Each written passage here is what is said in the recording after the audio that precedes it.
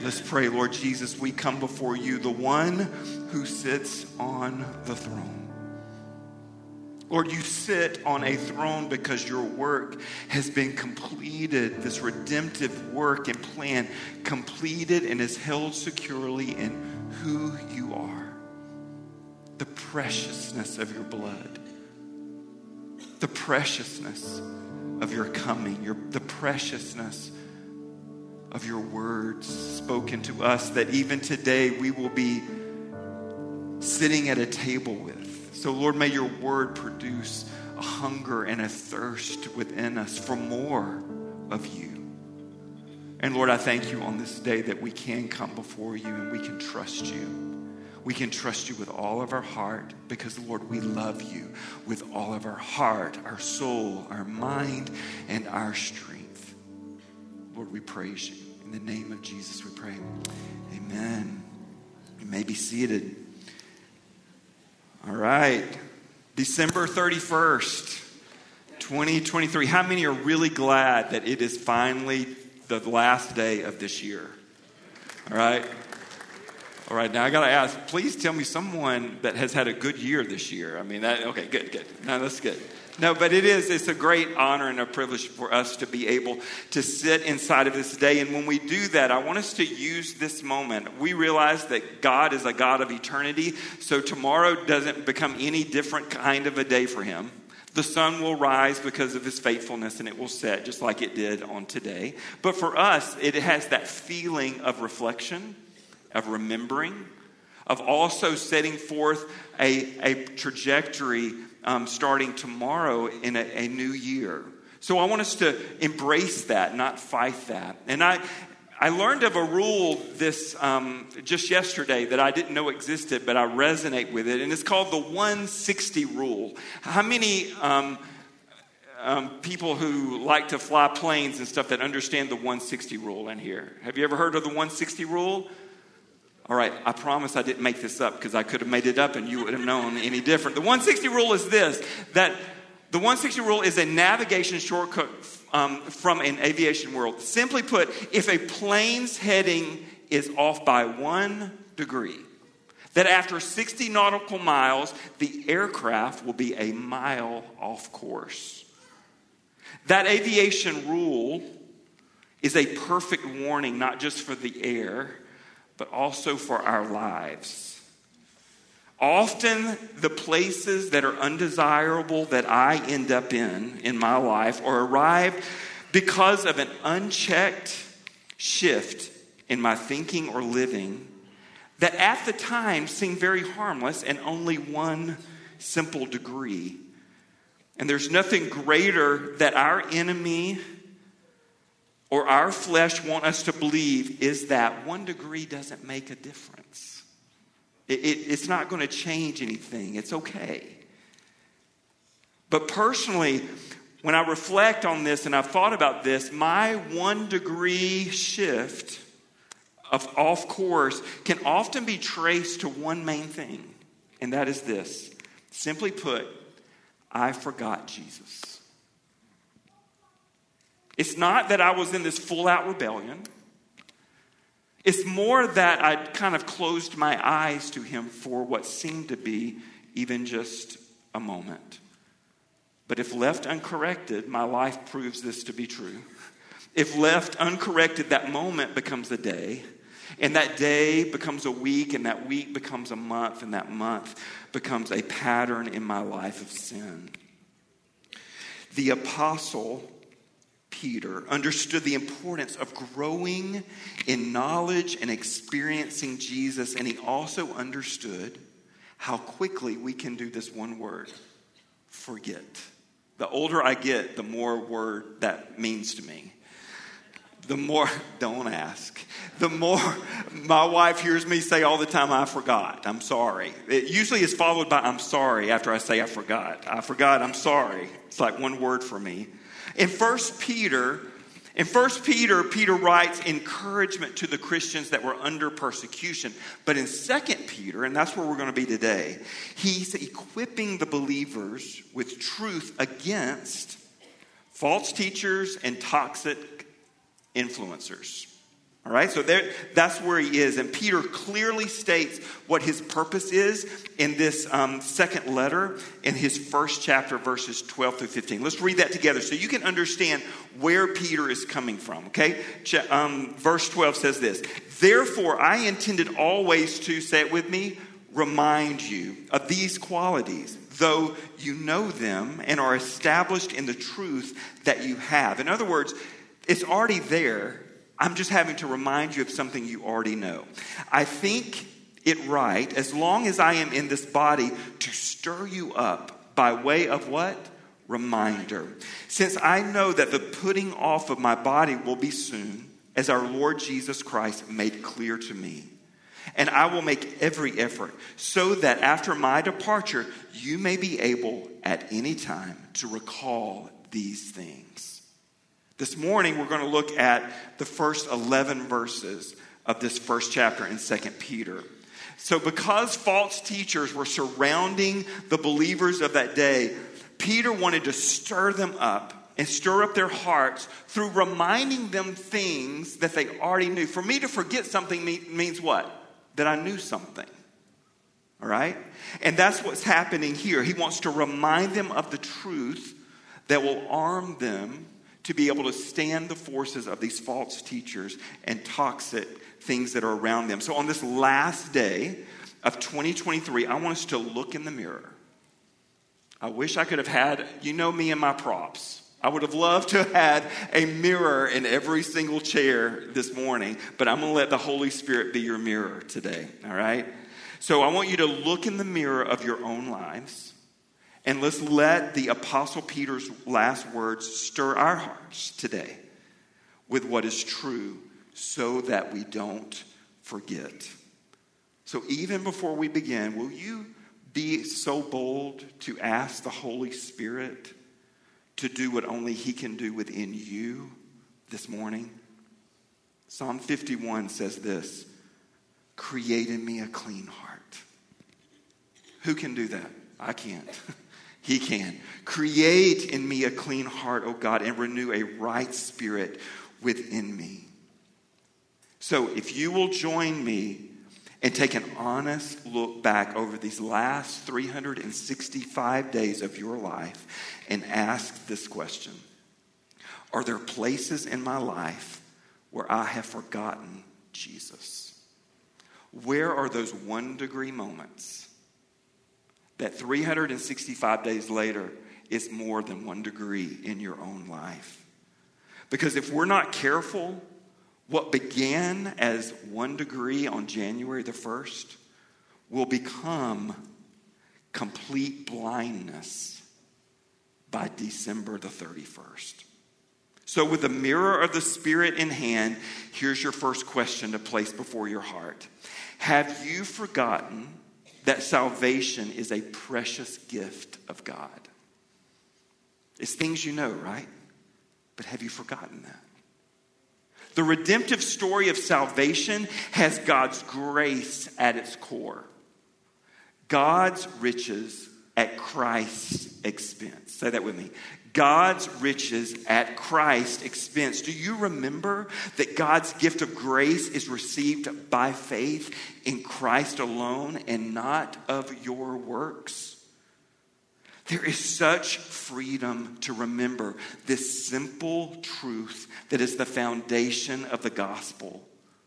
It is nothing because of or from me.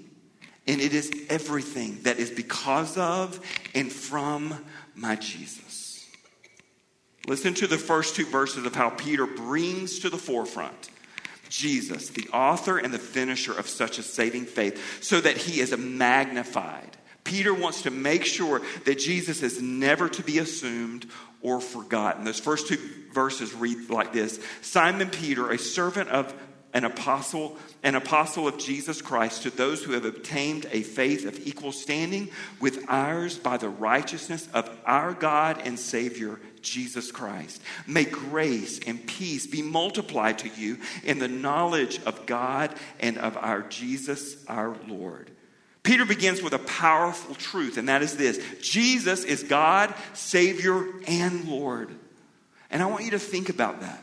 Because as God, Savior, and Lord, Jesus is perfect in his righteousness to save completely and eternally. Completely and eternally. Our Savior, he calls us by name. It's not this cattle call. He knows our name, and he calls us by name, and he knows us, but it doesn't stop there.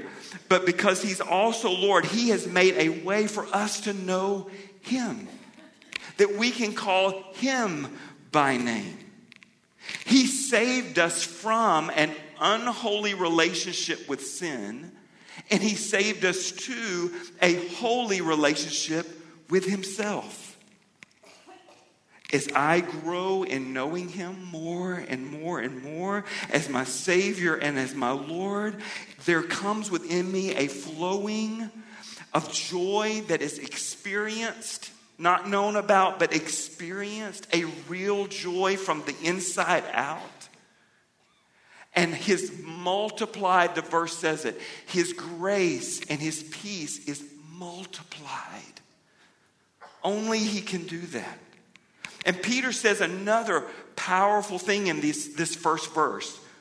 To those who have obtained a faith of equal standing with ours by the righteousness of God and Savior Jesus Christ. The Apostle Peter is saying this. Your faith, even today, is speaking to us. Your faith has the same precious quality and same precious privilege as mine. Yes, I walked, I talked, I shared meals with Jesus. Yes, I witnessed firsthand his miracles. I was there on the Mount of Transfiguration and was one of the first to see the empty tomb. But your saving grace, everyone in this room who is redeemed of the Lord, your saving faith is the same as my saving faith. Why? Because we have the same righteous Savior. Amen. The same one. Paul said it this way in Galatians 3. For you are all sons of God. How? Through faith where? In Christ Jesus. For all of you who were baptized where? Into Christ, have clothed yourself with Christ himself. On the inside and the outside, right? There is neither Jew nor Greek. There is neither slave nor free man. There is neither male nor female. For you are all, say it with me, one in Christ. And if you belong to Christ, then you are Abraham's descendants, heirs according to promise. So I want you to do this for me. I want you literally to look around this room for the people sitting in front of you, behind you, and beside you. I need to see your heads moving. All right? Listen. You may not know them or you may be related to them and still not know them. You may not know the people sitting beside you. You may know them very well. It does not matter. Because whether you have seen a child or a senior adult, whether you have seen a homeless person or a CEO, whether you have seen a person working the adult entertainment industry or someone that is in the pulpit, when we, whoever we are and whatever we have done, when we experience the saving grace of Jesus, he immediately puts us and puts our feet on the exact same standing ground before him. You don't have to try to find it. He has placed your feet there. So many times we are trying to get into a room he has already placed us in. How does he do that? Because of, through, and in his righteousness, not our own. Our lives are to display this beautiful, simple truth that salvation is a gift, a precious gift of God. So as the mirror is in front of your face, in this last year, have there been moments that have remained uncorrected when you have forgotten this truth. So in the mirror, do you see one who has grown in self-reliance more? If so, you might be looking at someone's reflection who's listened to pride's voice and it's saying everything that you deserve. You might have found yourself comparing yourself to others, always ending in either self-pity or self-boasting. You may think about your time and your schedule, and you think, when is the last time I have prayed? When is the last time I've opened up his word that I could know him? But if you've remembered this truth, that salvation is a precious gift of God over this last year, or maybe even you've come to know Christ this year, so everything is new and fresh in your life, you're looking in the mirror and the Holy Spirit is showing you that you have grown in a reliance upon Christ. And because of that, you see humility that's not something that you try to check a box off in, but it is a natural response inside of your life. It's rooted itself. You found that your love for God and people have increased, not decreased. And you hunger and you thirst to know Christ more and more, not just on Sundays, but 7 days a week, wanting to know him more and more. That's question one. Question number two is this, with a mirror of the Holy Spirit in front of you. Have you forgotten that you are a new creation in Christ Jesus? 1 Peter 3 and 4 of that first chapter, 2 Peter chapter 1, verse 3 and 4 says this. This is a lot of words, so hang with me. Okay, there's so much here. His divine power has granted to us all things that pertain to what? Life and godliness, through the knowledge of him who called us to his own glory and excellence, by which he has granted to us his precious and very great promises, so that through them you may become partakers of the divine nature, having escaped from the corruption that is in the world because of sinful desires. I believe that one of the greatest deceptions of the enemy that he wants us to believe and live inside of is this, that Jesus came to improve you.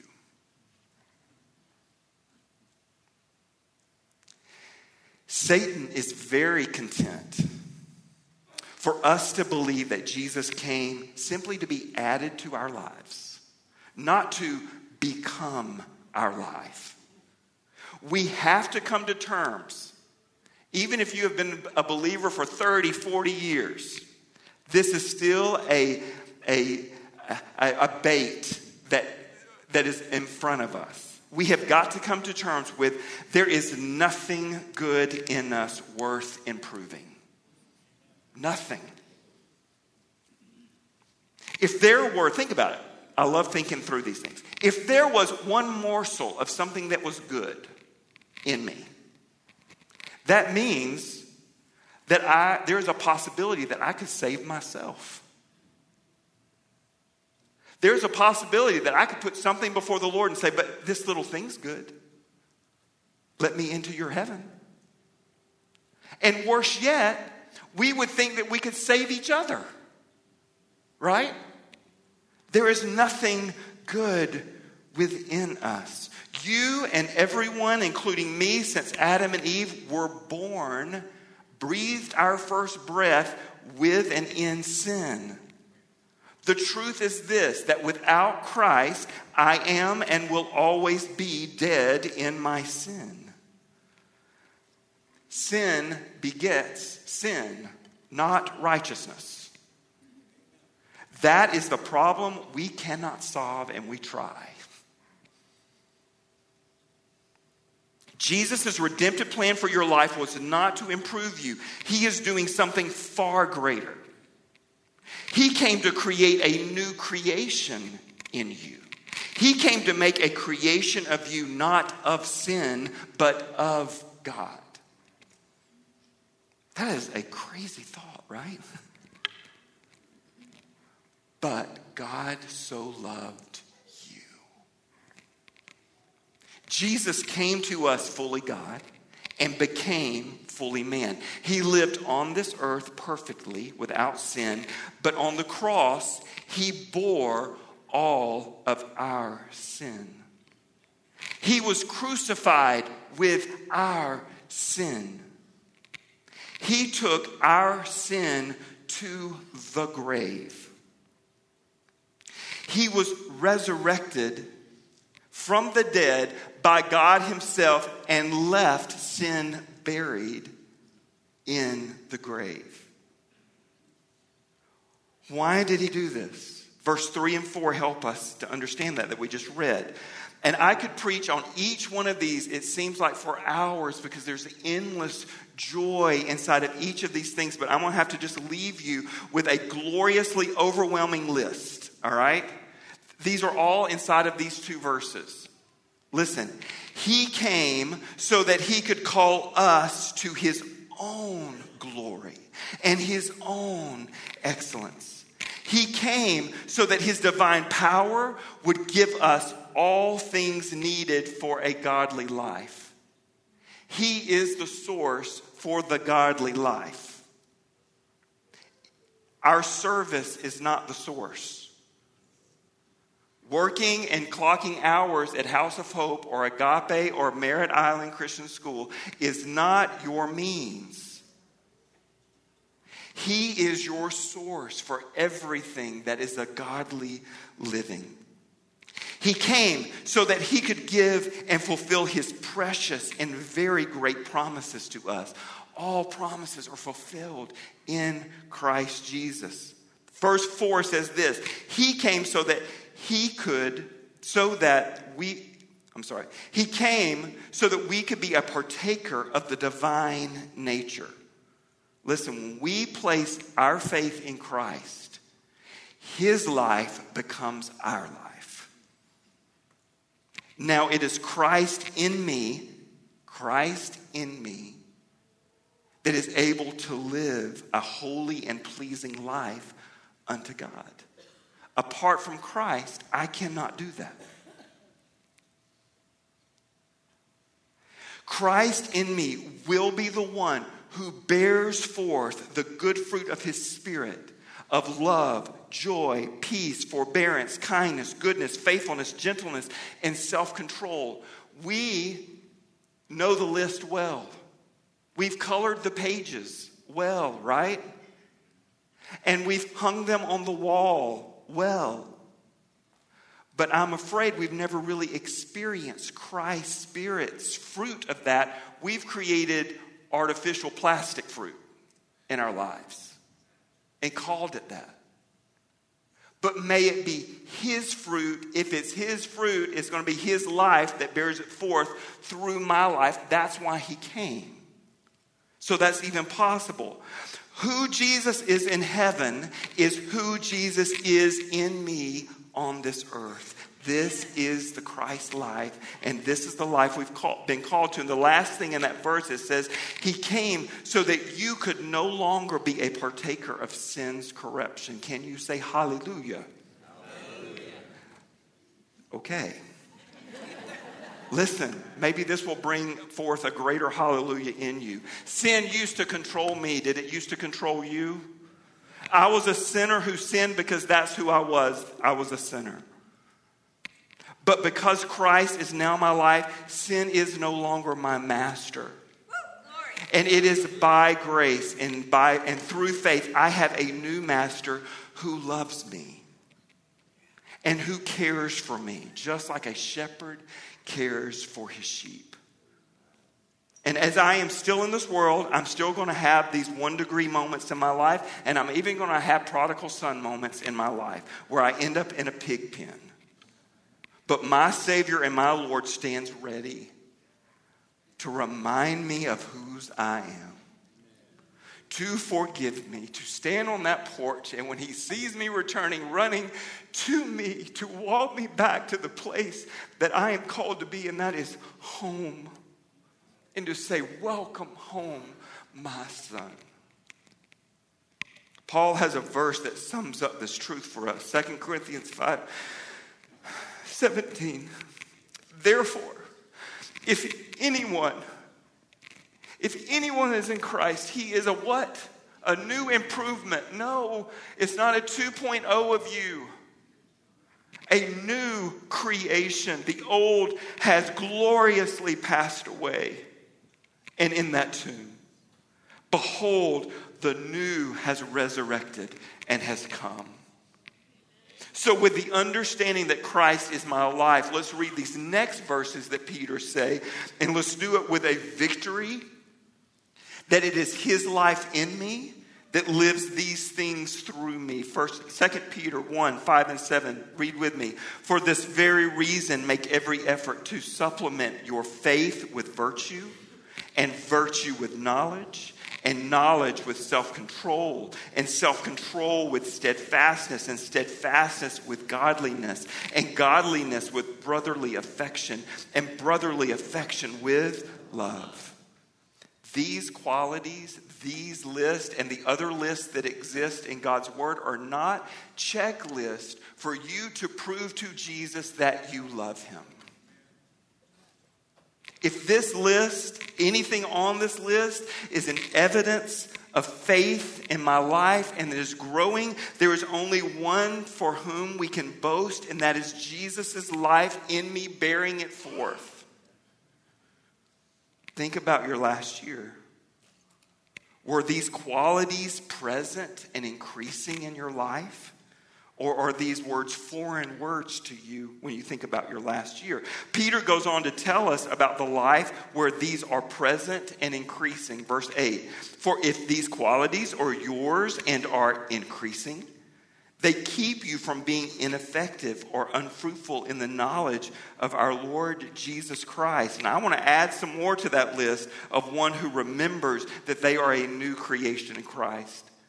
If we remember that we are a new creation in Christ, our days are filled with freedom and confidence.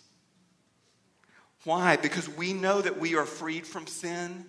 We finally have a permission and a strength and a power to say no to sin.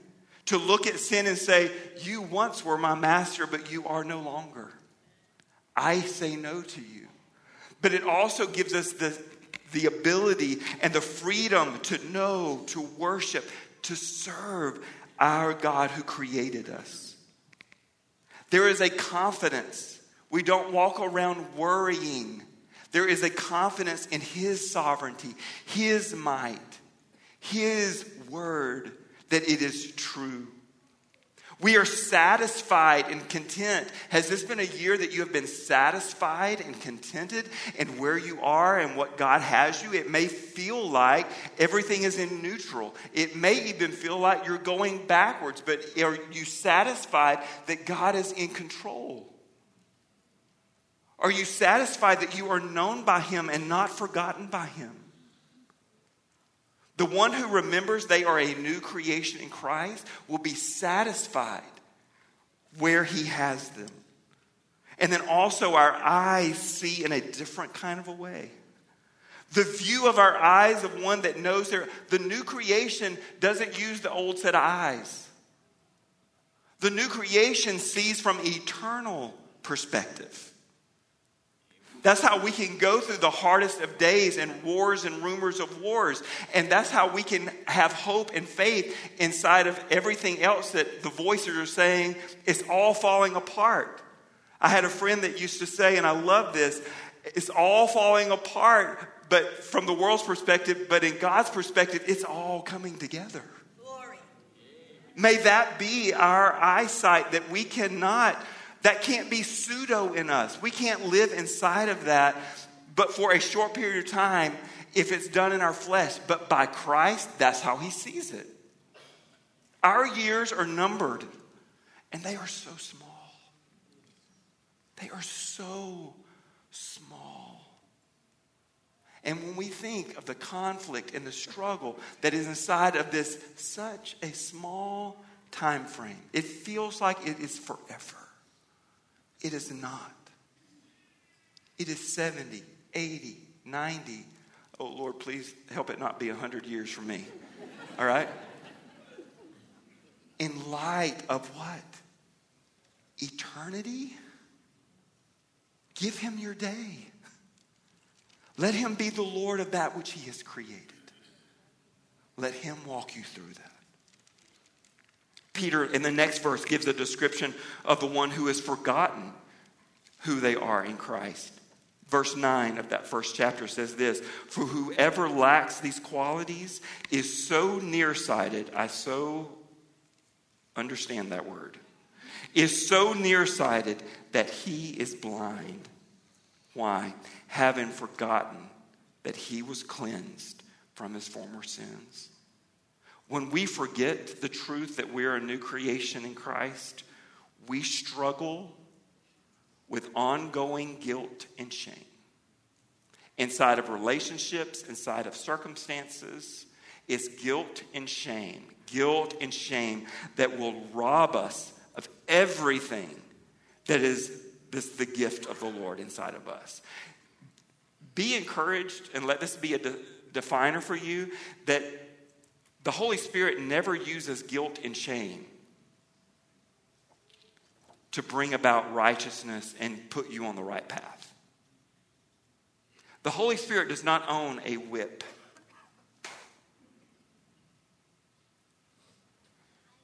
He leads with kindness. He invites us to him, to return to him in repentance. Guilt and shame, when that is the voice in your heart, in your head, immediately know that is not him. Don't listen. And turn your ears and your eyes toward him. So we struggle with ongoing guilt and shame. Our lives seem to be without purpose. We're just floundering inside of this world. And our eyes see not from an eternal point of view, but from an earthly view. And when we see this thought just hit me. When we see from an earthly view, it sets us up to sit on the throne and define everything that's going on around us in our lives and everyone else's. We do not sit on the throne. There is only one who does, and that's Jesus. And when we have an eternal view, we're able to accept the things that are very, very hard because we are trusting that he is working them all out for good. And we're going to let him do that and not have our help. And then Peter adds a strong therefore as a challenge in verse 10. He's doing this to diligently examine your life. And that's what we're doing today. This is what inspired this sermon today. That we would do that on this last day of this year. To make sure that the life seen in the mirror is consistent with the Christ who lives in our heart. If we are born again, it will show in the way we live. Verse 10 says this: therefore, brothers, be all the more diligent to confirm your calling and election. For if you practice these qualities, you will never, what does it say? Fall. This leads us to our last question of the morning. Have you forgotten that this world is not your home? All my Southern gospel people, you can start singing a song now if you'd like to. 2 Peter 1 verse 11 says this: for in this way there will be richly provided for you an entrance into the eternal kingdom of our Lord and Savior Jesus Christ. The great reward of our salvation in Jesus will be fully realized upon our entering into his kingdom. This verse describes, when you break down those Greek words, this verse describes a welcome that's not like a welcome at Chick-fil-A or Walmart. Oh, they do a fantastic job. It is not that kind of a welcome. But instead, think of a lavish celebration given to a faithful friend. Think about a gold medalist returning home with a triumphant welcome. And I thought about that. I thought, wow, it feels like I should be the one that is the most excited. And I know we will be. But the triumphant welcome is still what Christ has done. I am there because of him, right? It's not me busting up and going, here, count of 4, carries 5. No, it is Christ says, welcome home. This world has not been your home. Welcome to the place you have longed for. And because you have desired to know me and my promises, and you've seen promises be fulfilled one after the other in your life, but you knew that there were still more greater, precious promises that awaited. Welcome. Look, everything I said to you is true. And we're going to have to, on this side of that, we're going to have to live inside of that uncomfortableness of not knowing. But let the uncomfortableness in our heart, let the anticipation build. Let it grow that our hope is set like stone. When we forget this truth that this world is not our home, it becomes very evident in our lives. We treasure the lesser pleasures of this world. We have the desires of the flesh and fulfill them. We desire the things that our eyes see and we get them. And we have the pride of life and we fulfill it. But when we remember this truth, we treasure the eternal things found in Christ alone. So as you placed that mirror in front of your countenance and your life, what do you see? Do you see areas that have gotten off course and are headed away from Christ? Today, if that's you, today don't turn back like you turned away, 1 degree at a time.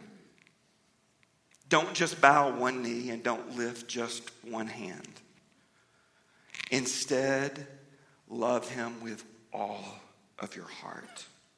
Give him every thought captured by his grace. Humble yourself completely before your Savior and Lord. Turn yourself fully back to Jesus. A year's worth of 1 degree movements can be course corrected with 1 moment of repentance and return. He doesn't require. Isn't that good news? Is that good news? Please tell me that's good news to you.